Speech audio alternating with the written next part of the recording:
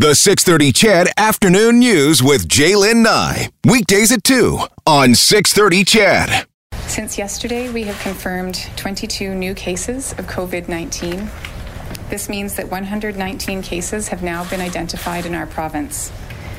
We suspect that 6 of these cases are community transmission. Our website does say 7, however, additional investigation has uncovered links for the 1 case, so again, it's now 6 cases of community transmission. Of the 119 cases, 6 individuals are receiving treatment in hospital, with 3 now in intensive care units. 1 previously diagnosed case was admitted to the ICU yesterday. All others are recovering in isolation at home with support from public health officials. As committed, aggregate data showing cases by age range and zone, as well as by local geographic areas, is now available online at alberta.ca/COVID-19. As of this morning, the online self-assessment tool that Alberta Health Services has provided has been accessed more than 1.3 million times. And to date, we have performed close to 15,000 tests. Per capita, we are testing more than any jurisdiction in North America. And just to put that in perspective, that means we have done 1 test for approximately every 290 Albertans. Our lab is doing amazing things, as are our healthcare providers who are doing contact tracing, those who are operating HealthLink phone lines, and those who are running the assessment centres.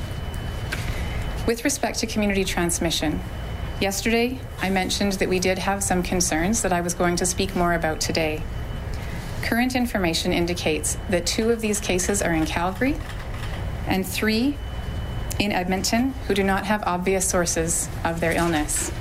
In addition, 1 case in North Zone seems to have acquired infection while in Edmonton. This is concerning, and we are working to make sure that our testing and our testing availability is adjusted to make sure that we are understanding where cases of transmission are happening. As I mentioned before, we have been doing community tests for just over 10 days now, and we will continue to optimize the balance between testing people who've traveled and testing those who are sick but have not. One particular exposure I want to highlight today is that multiple cases of COVID-19 have been reported from attendees at the Pacific Dental Conference held in Vancouver from March 5th to 7th.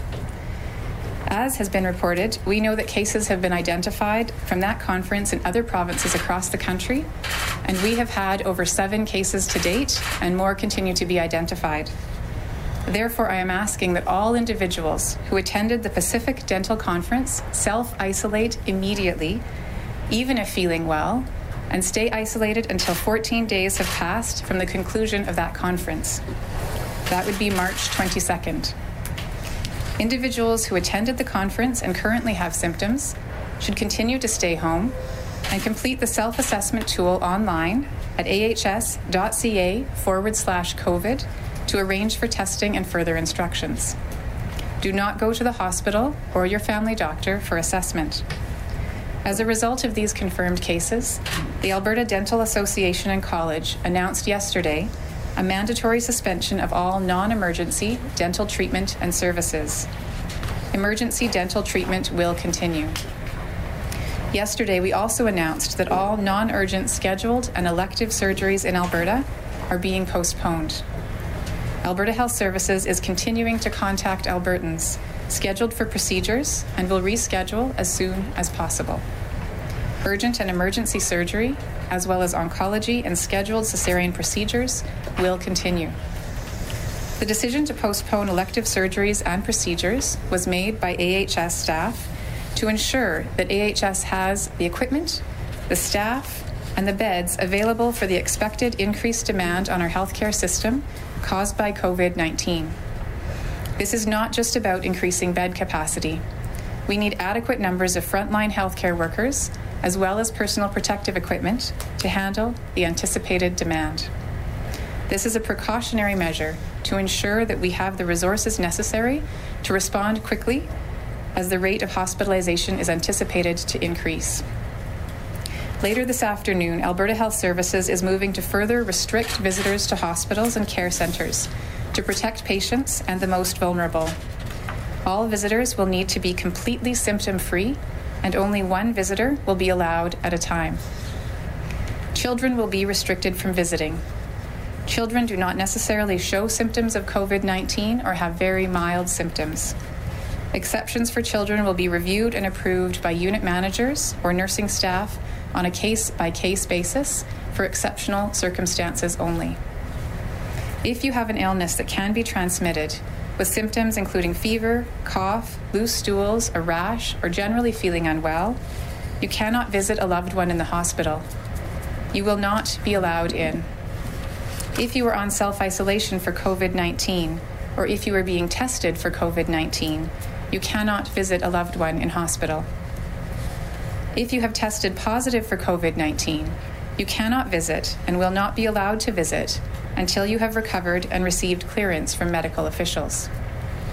If you are unable to visit, please use other methods to be in touch with your loved one, such as a phone call, video calling, or FaceTime. We recognize that this will likely be difficult for families and loved ones, but we must do all we can to minimize the risk of infection to our residents and staff. As you heard earlier from the Premier, the effects of COVID-19 are widespread and unprecedented. COVID-19 has forced us to make some extremely difficult decisions. We have had to weigh lives against livelihoods. And in order to save lives, I have had to make recommendations that will take away livelihoods for many Albertans over the next several weeks to months. I know that many Albertans are suffering as a result of these measures, and I ask that we all reach out to our neighbours and networks over the next while with compassion and support. We need to support not just those who may be infected with COVID-19 or self-isolating, but also those who have been impacted in other ways, through lost jobs or less income as a result of the measures we have needed to put in place to slow down the spread of this virus. There are no easy solutions to the situation we are in, not just in Alberta, but around the world. We need to face this together and respond to this extraordinary crisis with extraordinary kindness. While the measures we have taken are necessary and required to contain COVID-19, it does not make them any easier. I take these decisions very seriously, and the repercussions will be felt in all aspects of our lives and society. The days and months ahead will be difficult for all of us. We are all needed in this response, and the actions each of us take are important to pulling through together. As an example, I want to share some good news stories with you. In several of the most recent cases that have been reported to me, returning travelers had followed all advice, self-isolated on return, and then called HealthLink for testing.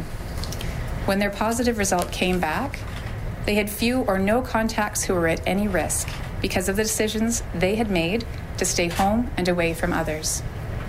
If you are self-isolating right now, let me say thank you. Your actions are life-saving for others. It is this kind of action that we all need to take, whether or not we have returned from traveling. Stay home when sick, stay home for 14 days after returning from outside the country, and support others to do the same. We will get through this together. Thank you, and I'm happy to take questions. Do you know the ages and conditions of these people who are in the ICU and the other 3 in hospital? So, I know of those in the ICU, 2 are in their 60s and 1 in their 40s. I know the one in their 40s has pre-existing medical conditions. I don't have information on the other hospitalized patients right now. We can get that for you as well. Dylan and then Julie. Sorry, can I just have a quick follow-up based on ages? One person reached out to me and said they're surprised to see most cases, I think it was revealed yesterday, between about 35 and 54. I think a lot of people are expecting these patients to be a lot older, and we saw very few in that age range. Do you have a theory of why that is so far? Or? So the vast majority of our cases are in returning travelers and their close contacts. So what we're seeing are the people who vacationed over the course of sort of late February-ish and then returned. And so, again, most of those people are people in that age range who took their vacations at that time. I imagine as we start seeing older populations returning perhaps from being abroad or in the US during the winter time, we may then see that age shift. But again, it's really reflecting who has traveled, because most of our cases are in travelers. And I want to emphasize just on that point that while the risk of severe cases is higher in the elderly and those with chronic conditions, even sometimes young and otherwise healthy people can sometimes get severe disease. So this is not a disease that anyone should take lightly. Dylan, and then Julie. Yeah, the Premier recently, or just before you came out, said that he expects the virus to peak in 4 or 5 weeks, and then hopefully ease after that. I was wondering if you have any follow-up or any statement on that timeline. So what we're doing to try to anticipate is looking at modeling data. And anyone who's ever worked with mathematical models knows that you try to get you the best data that you can and the assumptions that you can, and then you plug them into the model, and it shows you what might happen. And so right now we're operating with data where we look for other jurisdictions like France, Italy, or the UK, looking at other countries around the world that have seen an uptick in their cases, and then we're trying to anticipate if we had a similar rise, what would that look like here? So it's a projection that has all sorts of assumptions built into it. It really does assume that we're able to control the spread of the virus. But at the moment, that's our projection, is that we could see around mid-April the peak for right now. But as I said yesterday, what we don't know is where we go from there, because previously when we've had new respiratory viruses, most of this has been influenza, we've seen a second peak in the fall. And so even though we may see a rise in a fall then in the spring and going into summer, there could be another wave of this coming later. Excellent. I'm hoping to get an update on 811. We heard over the weekend it was about 6,300 calls per day. What are we looking at now? Has that gone up? Has it gone down at all? I wonder, Dr. Joffe, you don't have that data? Yeah. We can get the data. I again know HealthLink continues to be extremely busy. I know that people are calling and not able to get through because the lines are all full, and that people are waiting on hold. I recognize it's very frustrating, but again, it's part of this extraordinary response. And so I would say to Albertans who are trying to get through and haven't been able to yet, if they are experiencing mild symptoms, that they can do the right thing. Even without talking to HealthLink, even without a lab test, they can stay home and self-isolate and continue trying to make that call, or using the online assessment tool, because it may be, for example, we hear that sometimes people call HealthLink very worried, but they don't actually have any symptoms. So if they have no symptoms, they're feeling completely well, then there's no need for them to be tested. And so if they go through that online tool, sometimes it helps reassure people that they don't actually need to speak with someone on HealthLink. So the online tool is a great first step. And then if it suggests that calling HealthLink is wise, again, I just ask for patience. I know it's difficult, but people can stay home when they're sick, even without HealthLink or testing. Just a quick follow-up. I know some other provinces are moving to no visitors at all in their hospitals. Why are we still allowing people, even if they're symptom-free, to be visiting hospitals? So these kinds of decisions are always a risk trade-off. We know that Albertans who are in hospital are obviously suffering because they're there for health reasons.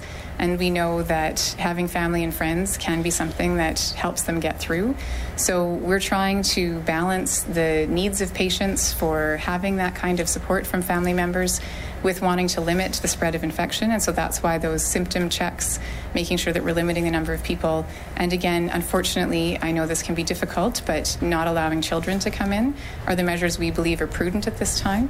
And if at some point we feel that we need to move towards further restrictions, we would do so. But again, trying to balance the needs of patients and family members against limiting the spread of virus. And so just quickly, what would be that tipping point then? Well, I think if we were seeing further community transmission, that might be a trigger for making further reductions. But again, at this point, we're trying to balance the needs and concerns of all involved. We're going to go to the phone, guys, and then come back to the room. Operator, could you patch through the first question? Yes, the first question is from Kieran Lovitz from the Toronto Star. Your line is open. Please go ahead. Hey, Dr. Henshaw. I've been hearing from some teachers who are finding themselves concerned around school boards asking them to come into the schools still, even though classes are canceled. as some of them are quite large schools, and obviously these mandates kind of change from school board to school board, and I realize it's kind of up to the school boards. But I'm just wondering, from a public health standpoint, what you might say to those teachers who are still sort of required to go in and work in the schools. So the reason that we chose the mechanism for restricting access to schools, we did not close schools legally. We prohibited classes from taking place. And the reason that we did that is that we wanted to enable schools to be able to continue to provide education to students and to do that in a way that didn't have students congregating together. So I'm not sure how different school boards are choosing to make that happen, but if teachers are going into the schools, as long as they're or social distancing, so they're staying at least 2 meters away from others, hand sanitizer, if it's just teachers in the schools and no one else, again, the risk to those individuals would be considered to be low because, again, there would be very small numbers. So it really is up to those school boards to determine how they want to handle again, the ability to provide support to students so that they can continue learning even though classes are closed. Excellent. And a friendly reminder, if you do have questions that are not health related, we can definitely connect you with someone if you need. Operator, could you patch through another question, please? Yes, the next question is from Brianna Carson-Smith of Global News. Your line is open. Please go ahead. Hi, Dr. Hinshaw. I wanted to ask about the childcare situation to see if that was being looked at again, because some daycares are saying that they would like to have 6 kids if that's what day homes or even the general public is allowed. Is that being looked at? We are working with Children's Services from a health perspective, and so working to see what kinds of options, for example, essential service providers. We know in other provinces there have been exemptions made to allow daycares to operate for those families so that we're not impeding essential service delivery. And so we are working with Children's Services again from a health perspective. And so I think at this time we don't have a decision, but we are aware of some of these interests, and we are working again with Children's Services Ministry. Take one more on the phone and then we'll come back to the room. Thank you. The next question is from Kevin Nimick of CTV. Your line is open. Please go ahead. Hi, Dr. Hinshaw. Calgary has more than triple the amount of cases that Edmonton does. Can you speculate why that might be? So there's a couple of things. One is that Calgary has more international travel coming into that city than Edmonton. And given that, again, the vast majority of our cases are travel related, that's a part of the reason. We've also had a few clusters in Calgary. So there was one particular home meeting where there was an individual who had come from outside of the country and was in that setting, and there are many people who were attending that particular meeting who have since become symptomatic. And I want to emphasize that in that particular case, no one did anything wrong. So at the time that meeting happened, that was before we had put our self-isolation recommendations in place for all people coming into the province from outside the country to self-isolate for 14 days. So in that particular meeting, it certainly has caused a significant number of additional cases. However, again, I want to emphasize that that wasn't because they were disobeying the rules in place at that time. And I think sometimes we forget when we hear about new cases coming up that things have been moving so quickly and changing day to day. And if people followed those recommendations, we adjusted based on new evidence, but there was some risk before we put the recommendations in place. But we have the benefit of hindsight. And again, the people in that meeting, they followed the instructions that we had given at that time. And that's partly why we're increasing our measures right now, is because we want to be very clear about what we believe is necessary to keep Albertans safe. Yeah. Dr. Hinshaw, last week you said 26% of cases were from the United States. Do you have a breakdown of the cases to date, where they're from? Oh, that's a really good question. Can I get back to you on that? I know that of the testing that we're doing, almost half the testing we're doing for returning travelers is those coming from the United States, but I don't have a breakdown on numbers. We can get that. But we can get that to you. And then a second question for Dr. Johnson. We're hearing reports in other provinces of supplies that are being stolen from hospitals. Are we seeing that here in Alberta, and what do you have to say about that? So thank you for that question. I have not heard any specific indications that our supplies are going missing. I do know that we are going through increased supplies in some of our settings. That would be expected given the circumstances. What I would say to Albertans is, and I'm going to say this clearly, we have your backs Within Alberta Health Services, we will be caring for Albertans when they need care. We have your backs. We need you to have our backs. So if supplies are going missing, I urge Albertans to think twice. We need those supplies to help care for Albertans who will be in hospital. Scott? Either one of you guys can answer this one, I think, but the Premier just came out here and said he feels the province has enough ventilators. I'm not sure if he commented on ICU beds, but he said the one thing he believes the province needs right now is qualified people to work these, ventilators and special equipment like that. Would you agree with him? Thank you for that question. We are, as I've said the last couple of days, we are in the midst of intensive planning. We have a group that is dedicated exactly to that issue to ensure that we secure the space that we will need. We know that we will need more space. We do have equipment, and so we are securing the space, planning for that need that we anticipate will increase over the next few weeks, and at the same time ensuring that we will have the personnel that we need in order to care for Albertans who may need that care.